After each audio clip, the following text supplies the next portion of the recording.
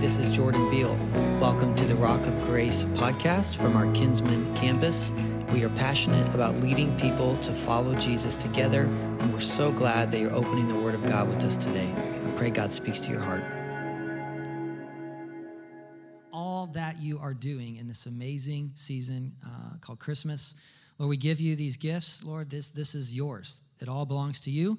God, we know that we are just stewarding it anyway, so thank you for the opportunity to give you back, Lord, our first fruits, and may you be glorified in it. In Jesus' name. And everyone said? Amen. Well, listen, because of your faithfulness and generosity, we have some cool news that I'm gonna share next week. Just thought that'd be fun. Probably not the appropriate thing to do, but it's fine. All right. Open your Bibles to Ephesians. And then also flip over to Hebrews 1. And if you got another bookmarker, you can also hold your finger at Isaiah 7. And we're going to be looking at this verse where Jesus said these incredible words, I'm the way, the truth, and the life. And as I was praying about what are we going to study for Christmas besides the obvious Christmas story, is there something you want to say, right? Holy Spirit, what do you want to say to Rock of Grace this month? And I so clearly heard him say that Jesus is the way, everybody say the way, the truth, and the life. And so this week we're talking about Jesus is the way. Jesus is the way, all right? So I want to open up with this, a story where I just want to make fun of myself. Is that okay? Does anybody else have a terrible sense of direction? Come on. Thank you, Michelle. I appreciate that. Don't you guys think it's funny that the way God puts people together? Because my wife's like, north, and I can't do that. And God's like, you see these two people, She has a good sense of direction. He doesn't. Let's make them married, He's an early bird. She likes to sleep in. Let's make them married. I think that's so funny about God. So my wife, she can wake up from what I call the sleep coma when you drive. You know how when you go somewhere, you're like, hey, honey, we're going to have a joyride. It's a 12-hour trip, and so I'm driving by myself now. Does anybody else have a wife like that? Thank you. I'll see you at the altar. Matt, I see that hand. Ashley, you're under the bus. All right. So that's my wife. Well, but she has an amazing sense of direction. I do not. So I want to tell you one of about 1,000 stories. 1,000. Danielle can tell you the other 999. I was going to visit someone in the hospital in Pittsburgh, okay? This is a friend of mine. He had surgery. I go to the hospital, which, first of all, Pittsburgh, come on, give me a little bit of grace. Has anybody driven in Pittsburgh ever? Has anybody ever wanted to drive off a cliff after driving in Pittsburgh? Yes. I come out of the hospital, I'm driving, and I see this sign. That is the name of the street on my phone. I kid you not, it is the name of the street minus one letter. So one really smart individual decided to name the street that's just before the street that I need with an E at the end. So I took a right. I didn't know it was the tram road. So I went down this road, and suddenly the road's getting tighter, and there's like this little cement cliff off the side, and a bus, like, this huge train thing just flies by me, and suddenly I'm terrified because I can't go forward and I can't go back. And with my personality, I'm like, I'm just going to keep going. So I just kept going forward, but the problem is the road got more narrow. And so finally I just froze. I had gone completely the wrong way. And then, as I'm inching forward, I see this little blue sign that says, don't enter. I'm like, that's where I am.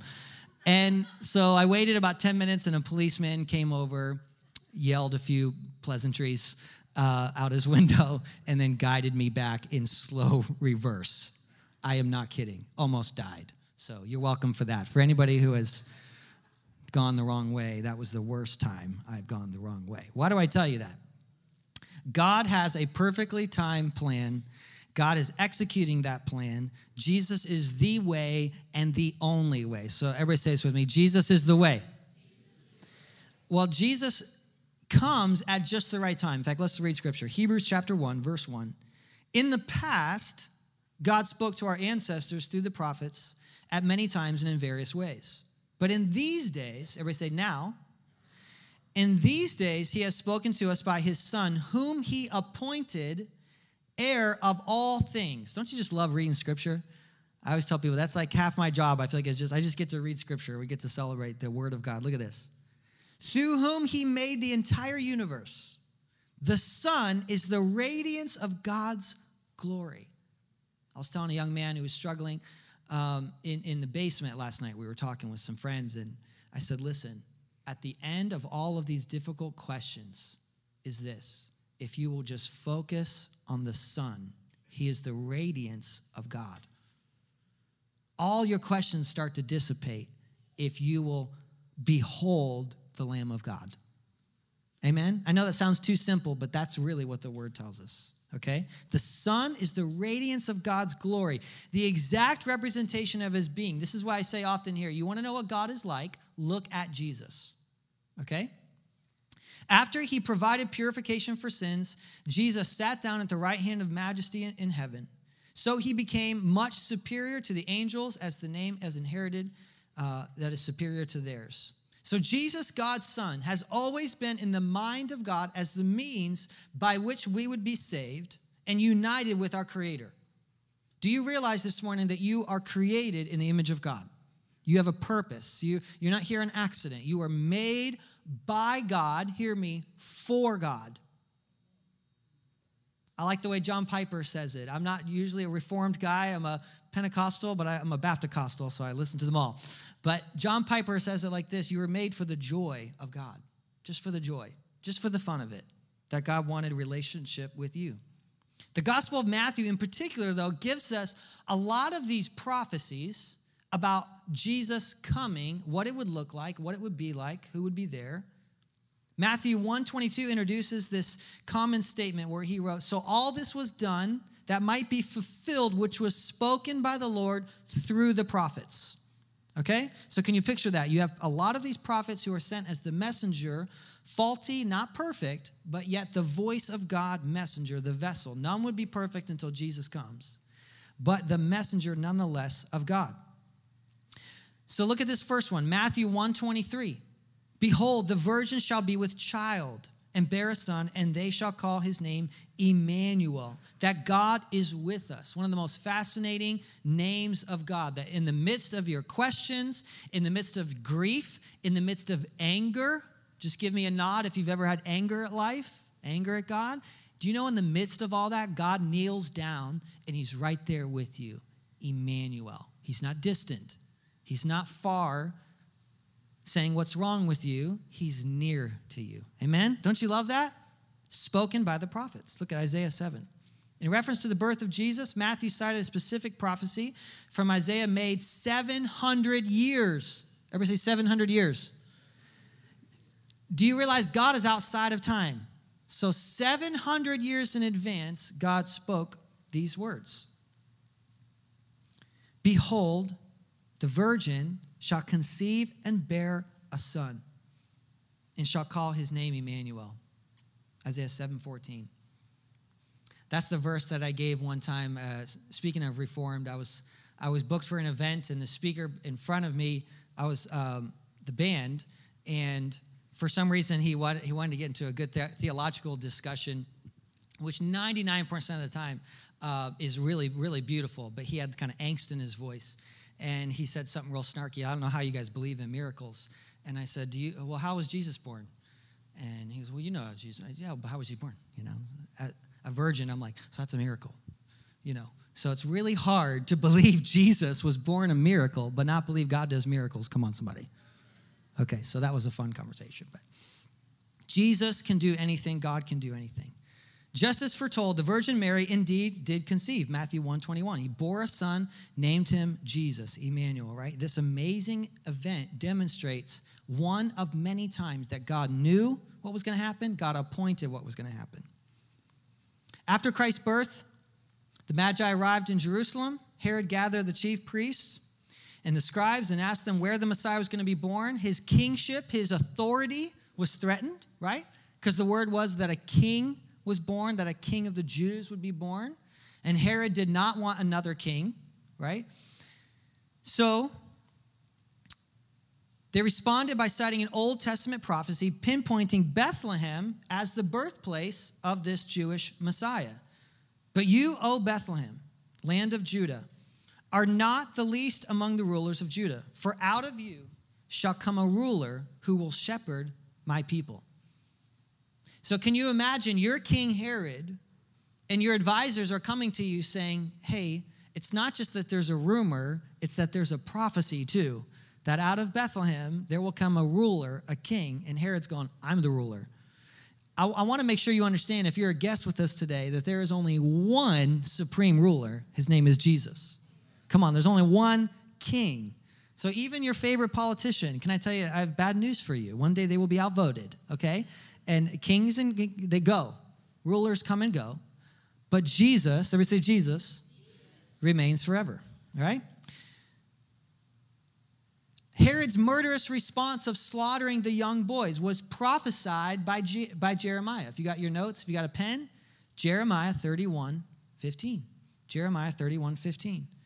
A voice was heard in Ramah, lamentation, weeping, great mourning, as Rachel weeping for her children, refusing to be comforted because they are no more. That was a prophecy about this horrific genocide. The original context of this philosophy had to do with the mothers of Israel, right? Grieving over the deportation of their sons. These mothers are personified as Rachel, the mother in the days of these patriarchs whose sons Joseph and Benjamin had also been threatened with being no more, carried off to Egypt. The second prophecy fulfilled, resulting from Herod's paranoid rage, took place after Joseph took Mary and Jesus to Egypt. Upon their return, God's words to Hosea were fulfilled. Out of Egypt, I called my son. So how is Jesus born in Bethlehem, but out of Egypt? Isn't it interesting how God moved Jesus to fulfill all of these prophecies? Even one that's not in my notes today, that he would be Jesus of Nazareth, growing up as a young adult in Nazareth. The final prophecy discussed by Matthew pertaining to the events of this had to do with his home, again in Nazareth, Matthew 2, verse 23. So I want to go now to this moment where Jesus is standing before Caiaphas. We're going to fast forward 33 years, okay, after Jesus is born. So he's lived, he's taught, he began his ministry. He's about to be crucified. He's taken before the high priest, which I love what Hebrews says about that, and we'll go there in 1 second. But Caiaphas says, are you the one? Are you the one? And it reminded me of what Jesus asked the disciples, who do you say that I am? Do you believe I'm the one? And what you have to realize is when Jesus responds with I am, he's responding with that voice of God, the same voice that told Moses, I am. And the priest is so infuriated, he rips his clothes. Some of you guys remember this, right? He rips his clothes. Do you know what struck me? As I felt led to reread that, was why would Jesus come? He came to be the high priest. What does the priest do? Connect us to God. In that moment, what Jesus was telling the high priest, and Pastor Jason, I never hit me until I read it this time. You're just a symbol. You're just wearing these clothes. But Jesus says, I know you have the high priest clothes on, but I'm the high priest. Now you can see why he just rips his clothes. Jesus is the high priest that connects us to God. In fact, Hebrews says he's not only the high priest who offers the sacrifice, he's also the sacrifice. Jesus is all. That's why our mission statement here, we're leading people to follow Jesus. Everything in your life is about Jesus. If it's not for Jesus, it is purposeless. That's a good spot for an amen. Let's try this side. If it's not for Jesus, it's purposeless. Amen? Thank you, Pastor Dave. Appreciate that. So Jesus is the way, and he is the only way. That's what he was telling Caiaphas. He was saying, I know you have this Jewish tradition. I know you've studied the Torah. I know you've studied the law. But all of that points to me. It's like what Jesus said in Luke 24 on the road to Emmaus, right? He's walking with these guys, and he tells them, hey, Do you remember Jeremiah? You remember Isaiah? Do you remember all of these prophets? They all point to me, Jesus says. Jesus is the way. Say this with me. Jesus is the way and the only way.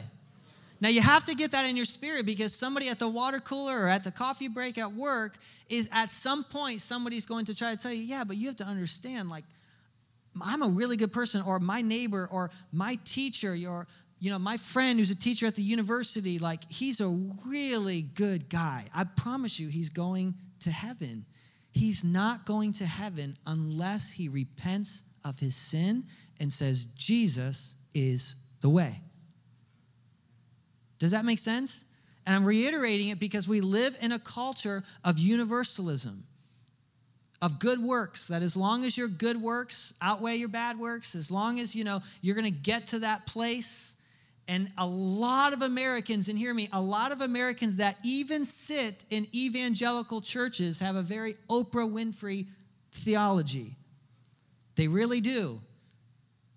The polls have been taken by Christianity Today and Barna that it's shocking how many people sit in even in Assemblies of God church, and when asked, are there multiple ways?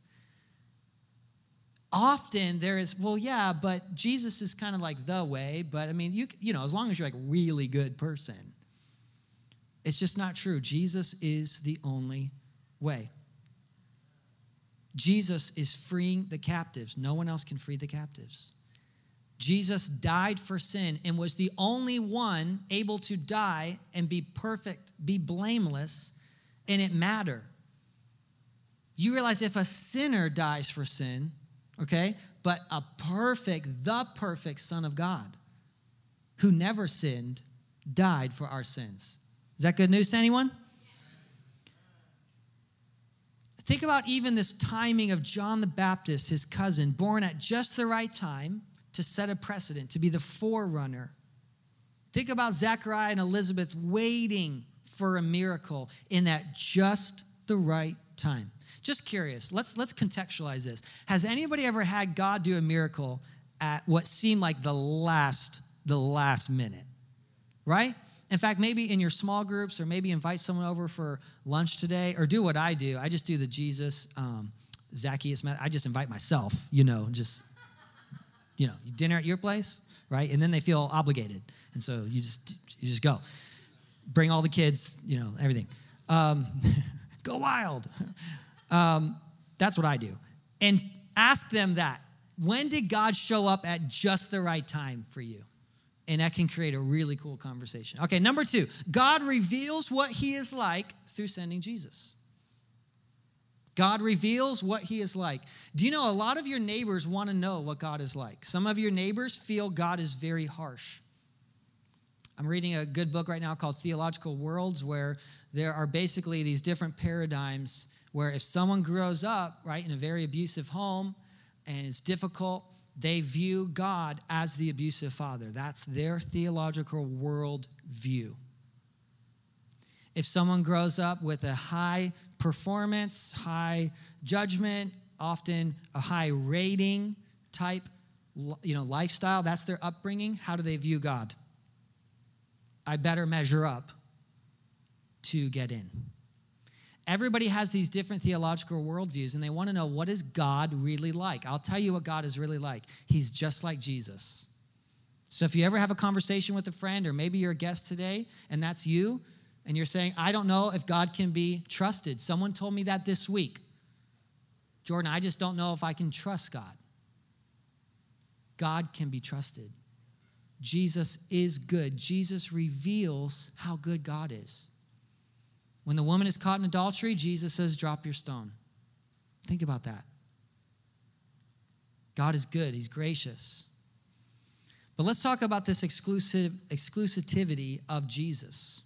Turn in John. This is our key verse for the month, John chapter 10. John chapter 10, verse 1. If you got it, or if you're looking at the screen, say, got it. Very truly, I tell you, Pharisees, anyone who does not enter the sheep pen by the gate, but climbs in by some other way, is a thief and a robber. The one who enters by the gate is the shepherd of the sheep.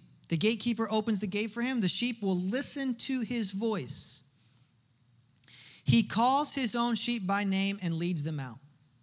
When he has brought out all his own, he goes on ahead of them, and his sheep follow him because they, again, hear his voice. Can I just interrupt myself real quick and say, you can hear the voice of God. If you come from a background that was, no, you have to let, the priest can read the Bible to you and that's it. The priest can tell you what God is like and that's it. That's not accurate. You can hear the voice of God. Turn to your neighbor right now, look him in the eyes and say, you can hear the voice of God.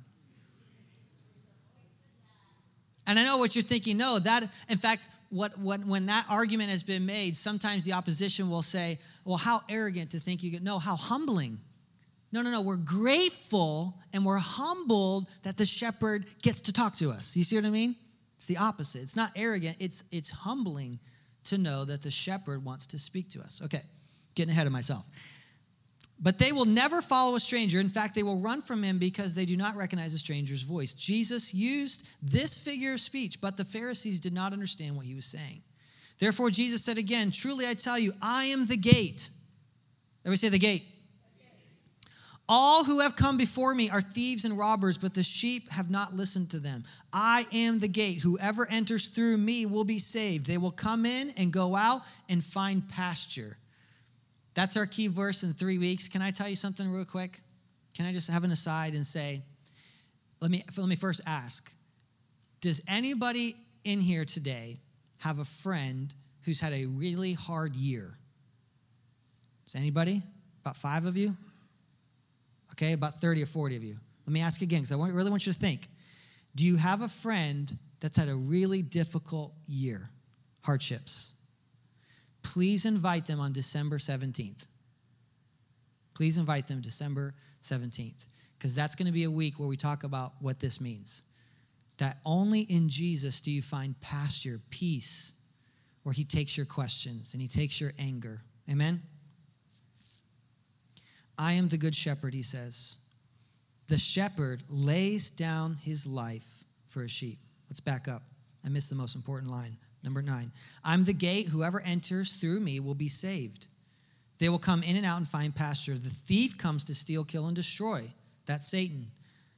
Jesus says, I have come that they may have life and life to the full. I am the good shepherd. The good shepherd lays down his life for the sheep.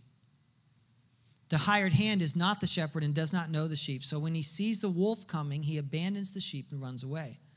Then the wolf attacks the flock and scatters it. The man runs away because he's a hired hand and cares nothing for the sheep. But Jesus reiterates a third time, I am the good shepherd. I know my sheep and my sheep know me. I want to reiterate, you can know God. Tyler, you can know God. You can hear God's voice. Jalen, you can hear God's voice. When you're making art, you can hear God's voice. Brandon, you can hear God's voice and do what he says. It's unbelievable, isn't it? Jesus is the way. What makes Jesus the high priest, what makes him the only gate, is he's sent from the Father, full of truth and love. And there's no other way into heaven apart from Jesus. And you say, well, how arrogant? You know, the agnostic or the irreligious would say, yeah, but that's so arrogant of God to say that. No, it's only arrogant if you don't realize who he is. It's only arrogant if you don't realize who he is. Jesus isn't arrogant. He's truthful. He is the truth. He is God. And so it is in his right to say, I'm the only way. Does that make sense? He's the king who lays down his life. Again, he didn't have to lay down his life. He chose to. In fact, he even said, it's not taken from me. I willfully lay it down. Number 3, Jesus is the way to the Father who came at just the right time. Can you all say this with me? Say this with me. Jesus is the way to the Father who came at just the right time. Galatians 4, verse 4.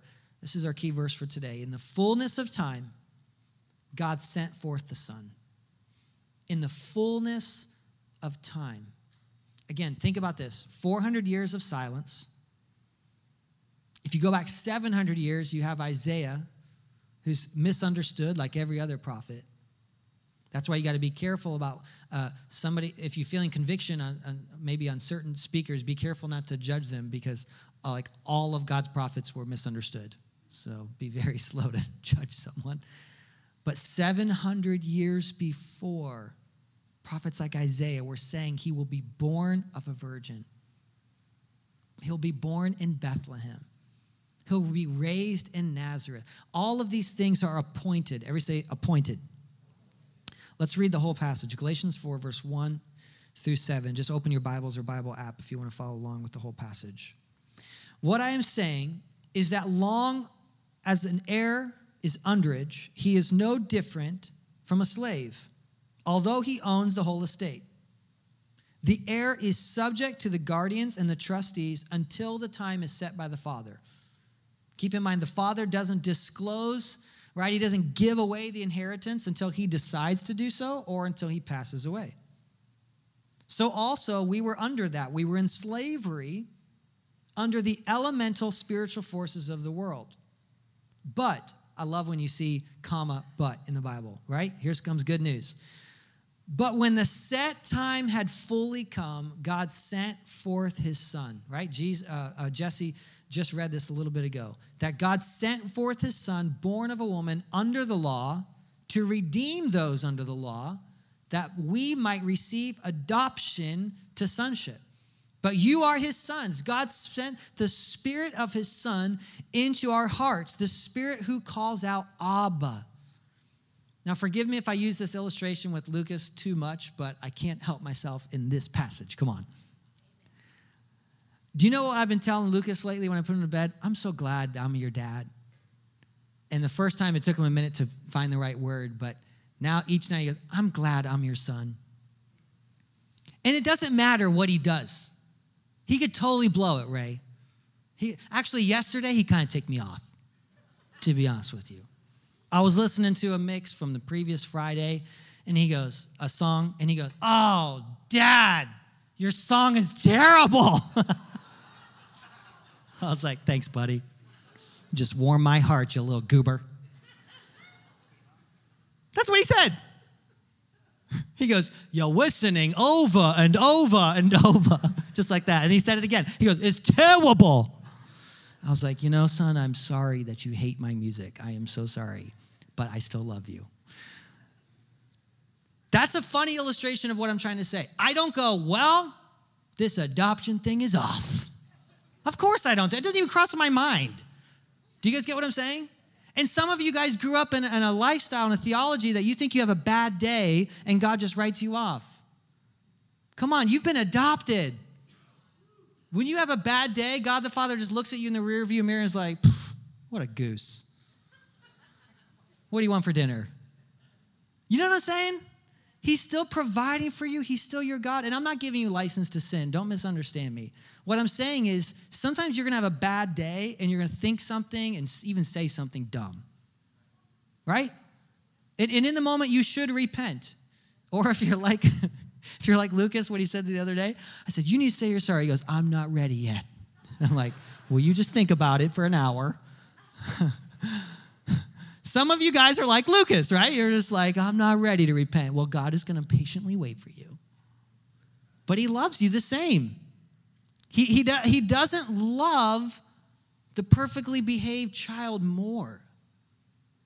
This isn't in my notes, so I feel the Holy Spirit's speaking right now. Are you guys feeling okay right now? Do you understand that a lot of people grow up with a very performance-based theology?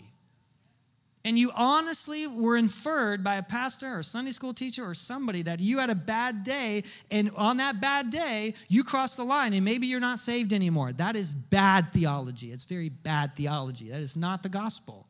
The gospel is this line of salvation was crossed, not by you, but by Jesus. Come on, when God the Father sees you, he sees the Son. He sees the Son. That's the gospel. He sees you. That's good news. That's why we call it good news. Amen? I'm going to preach myself happy. All right. Sometimes we have silence. Right? I was thinking about this timeline, and I'm writing this out. I'm like, man, 400 years. And I thought, that's how a lot of people feel. They feel God is silent. Have you ever had a time when you were praying for something and it just took really long, almost a little too long for that answer, right? Come on, right? And there are times when God feels silent. God feels a million miles away. Please hear me. That doesn't change who God is. It doesn't change his love for you. Amen? Who do you want to message? I don't want to message anyone, Siri. Hold on. I don't want to message anyone. Stop. Canceled. Okay, thank you for canceling that message. All right. You're welcome. It just said you're welcome. Just go away, Siri. All right. What am I going to say? What was I going to say? Sometimes we don't get a visit from the angels, right? Like, when I read the word, I try to really go there in my mind. And you have to know that there were shepherds visited by a myriad of angels. So bright light, bright sound, singing. You don't go home and be like, maybe God's real. Right? I mean, you just saw 10,000 angels singing. Okay? But you have to realize there are people who didn't have a visit from angels. Right? And they're like, really? A baby? Born where? Oh, she wasn't married? Oh, she never had sex. Oh, wow, that's a great story. That's a great story. I'm not going to believe that. And there are people who they're not visited by angels. So their questions and their anger at God and God's answer is a virgin birth. It's bizarre, so it's very hard for them to wrap their mind around that. And it's hard for them. And in those moments, you got to not write off those people. You need to pray for them. And you need to befriend them and have them over for dinner and show them what Jesus is like. Amen? One of those people is Nicodemus. Turn to John 3. He comes to Jesus at night. Some of his peers, his Pharisees, had also trusted in Jesus. Not most of them, but the scripture says some of them had. So Nicodemus is a high-ranking official in the religious sect, and he comes to Jesus at night. So he's probably embarrassed of his asking. He's even embarrassed of his curiosity. And he sneaks up to Jesus. Hey, Jesus. Now, don't you love Jesus' response? I love how non-judgmental Jesus is. This kind of gets to the point I was making a minute ago, right? Jesus doesn't go, well, where were you in the crowd, buddy? He doesn't do that, right? You can almost see Jesus just looking right at Nicodemus, just friend to friend. Yeah, man, what's on your mind? You see what I mean? And in that moment, he's face to face with the creator of the universe, flesh and bone. And he says, hey, is this for real? Are you really the one? Are you the Messiah? Are you really the way? He's asking these honest questions, and Jesus tells him, you got to be born again. Now, this really messes with him. Now, you guys hear it, and you guys are familiar with the phrase. How many of you guys have ever heard the born again? Just raise your hand if you've ever heard the phrase born again. Raise your hand if you've heard it over 100 times. Okay, imagine it's the first time you've ever heard this. You come up to Jesus. You're already very inquisitive. You have a lot of anxiety about even visiting him. And you ask him, what is this whole thing about? And he's like, you need to enter your mother's womb. Right? You need to be like born, but one more time.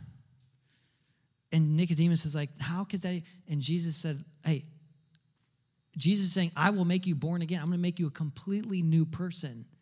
It's not that you need different behavior, different hoops, different laws to cross off your list. It's that I'm going to make you a completely new person. Isn't that amazing?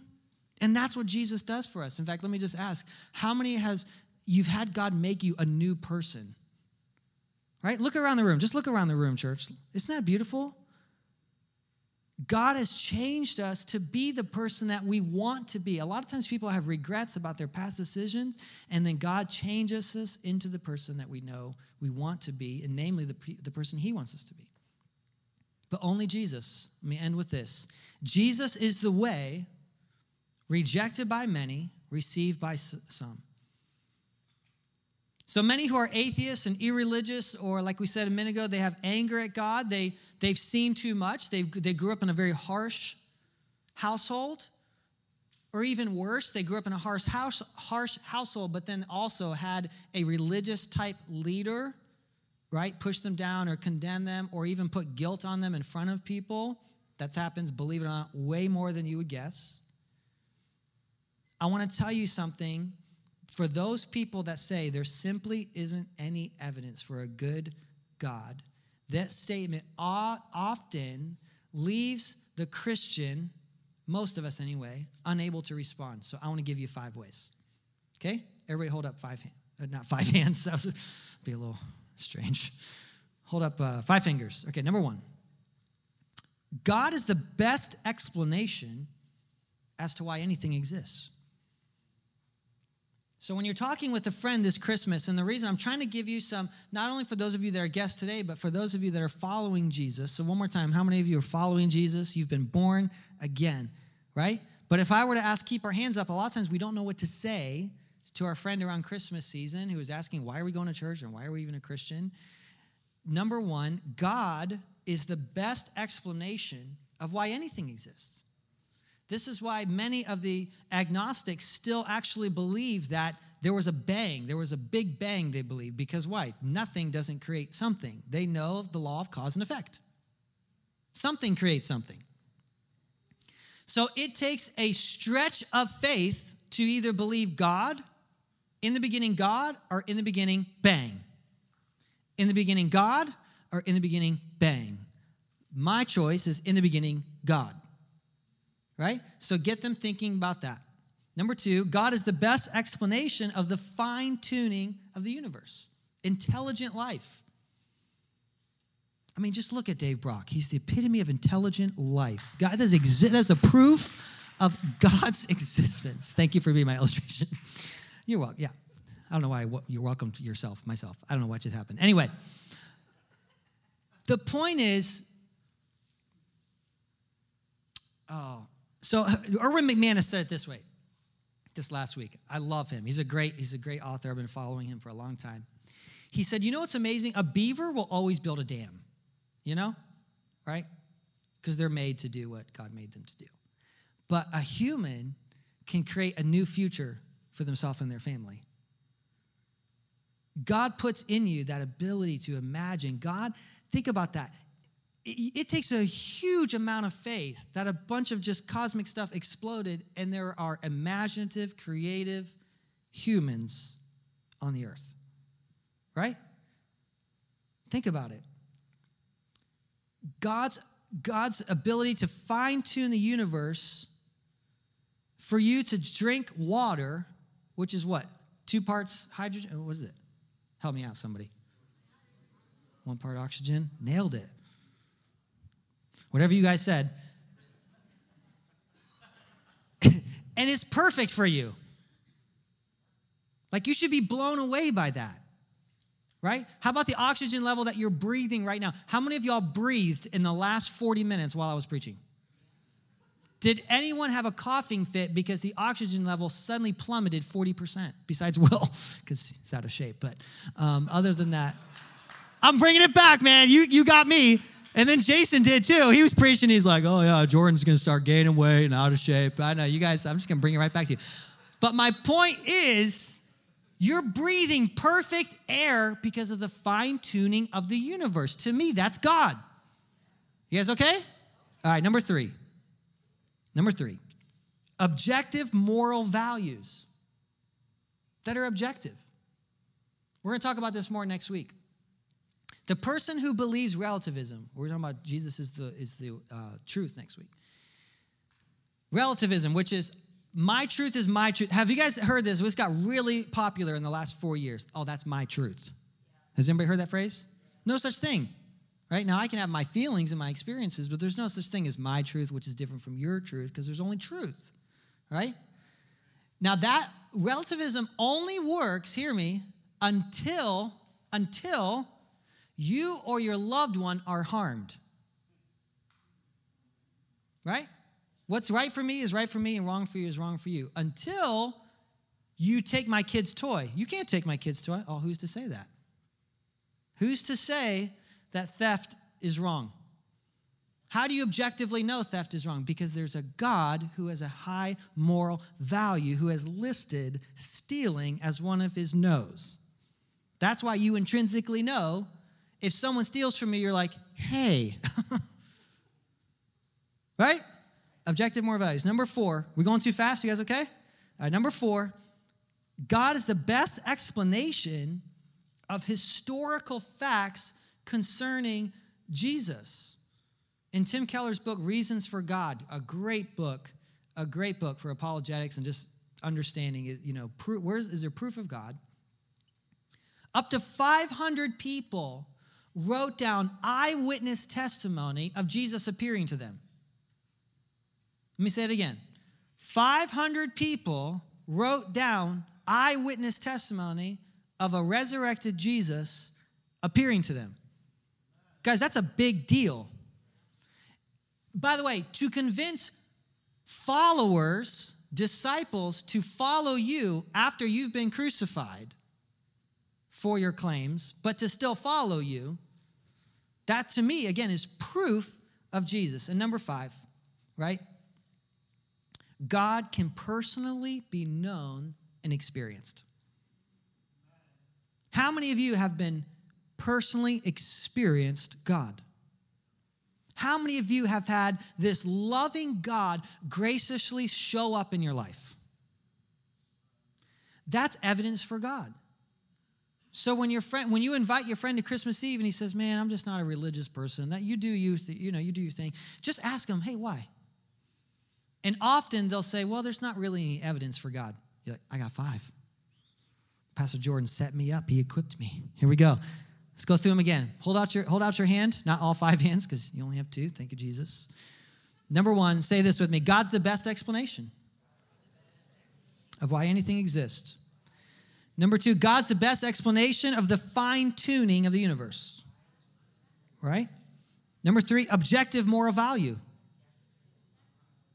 How do you know something's right or wrong? Right? Because if you're the judge, now it's going to change next week when you feel different.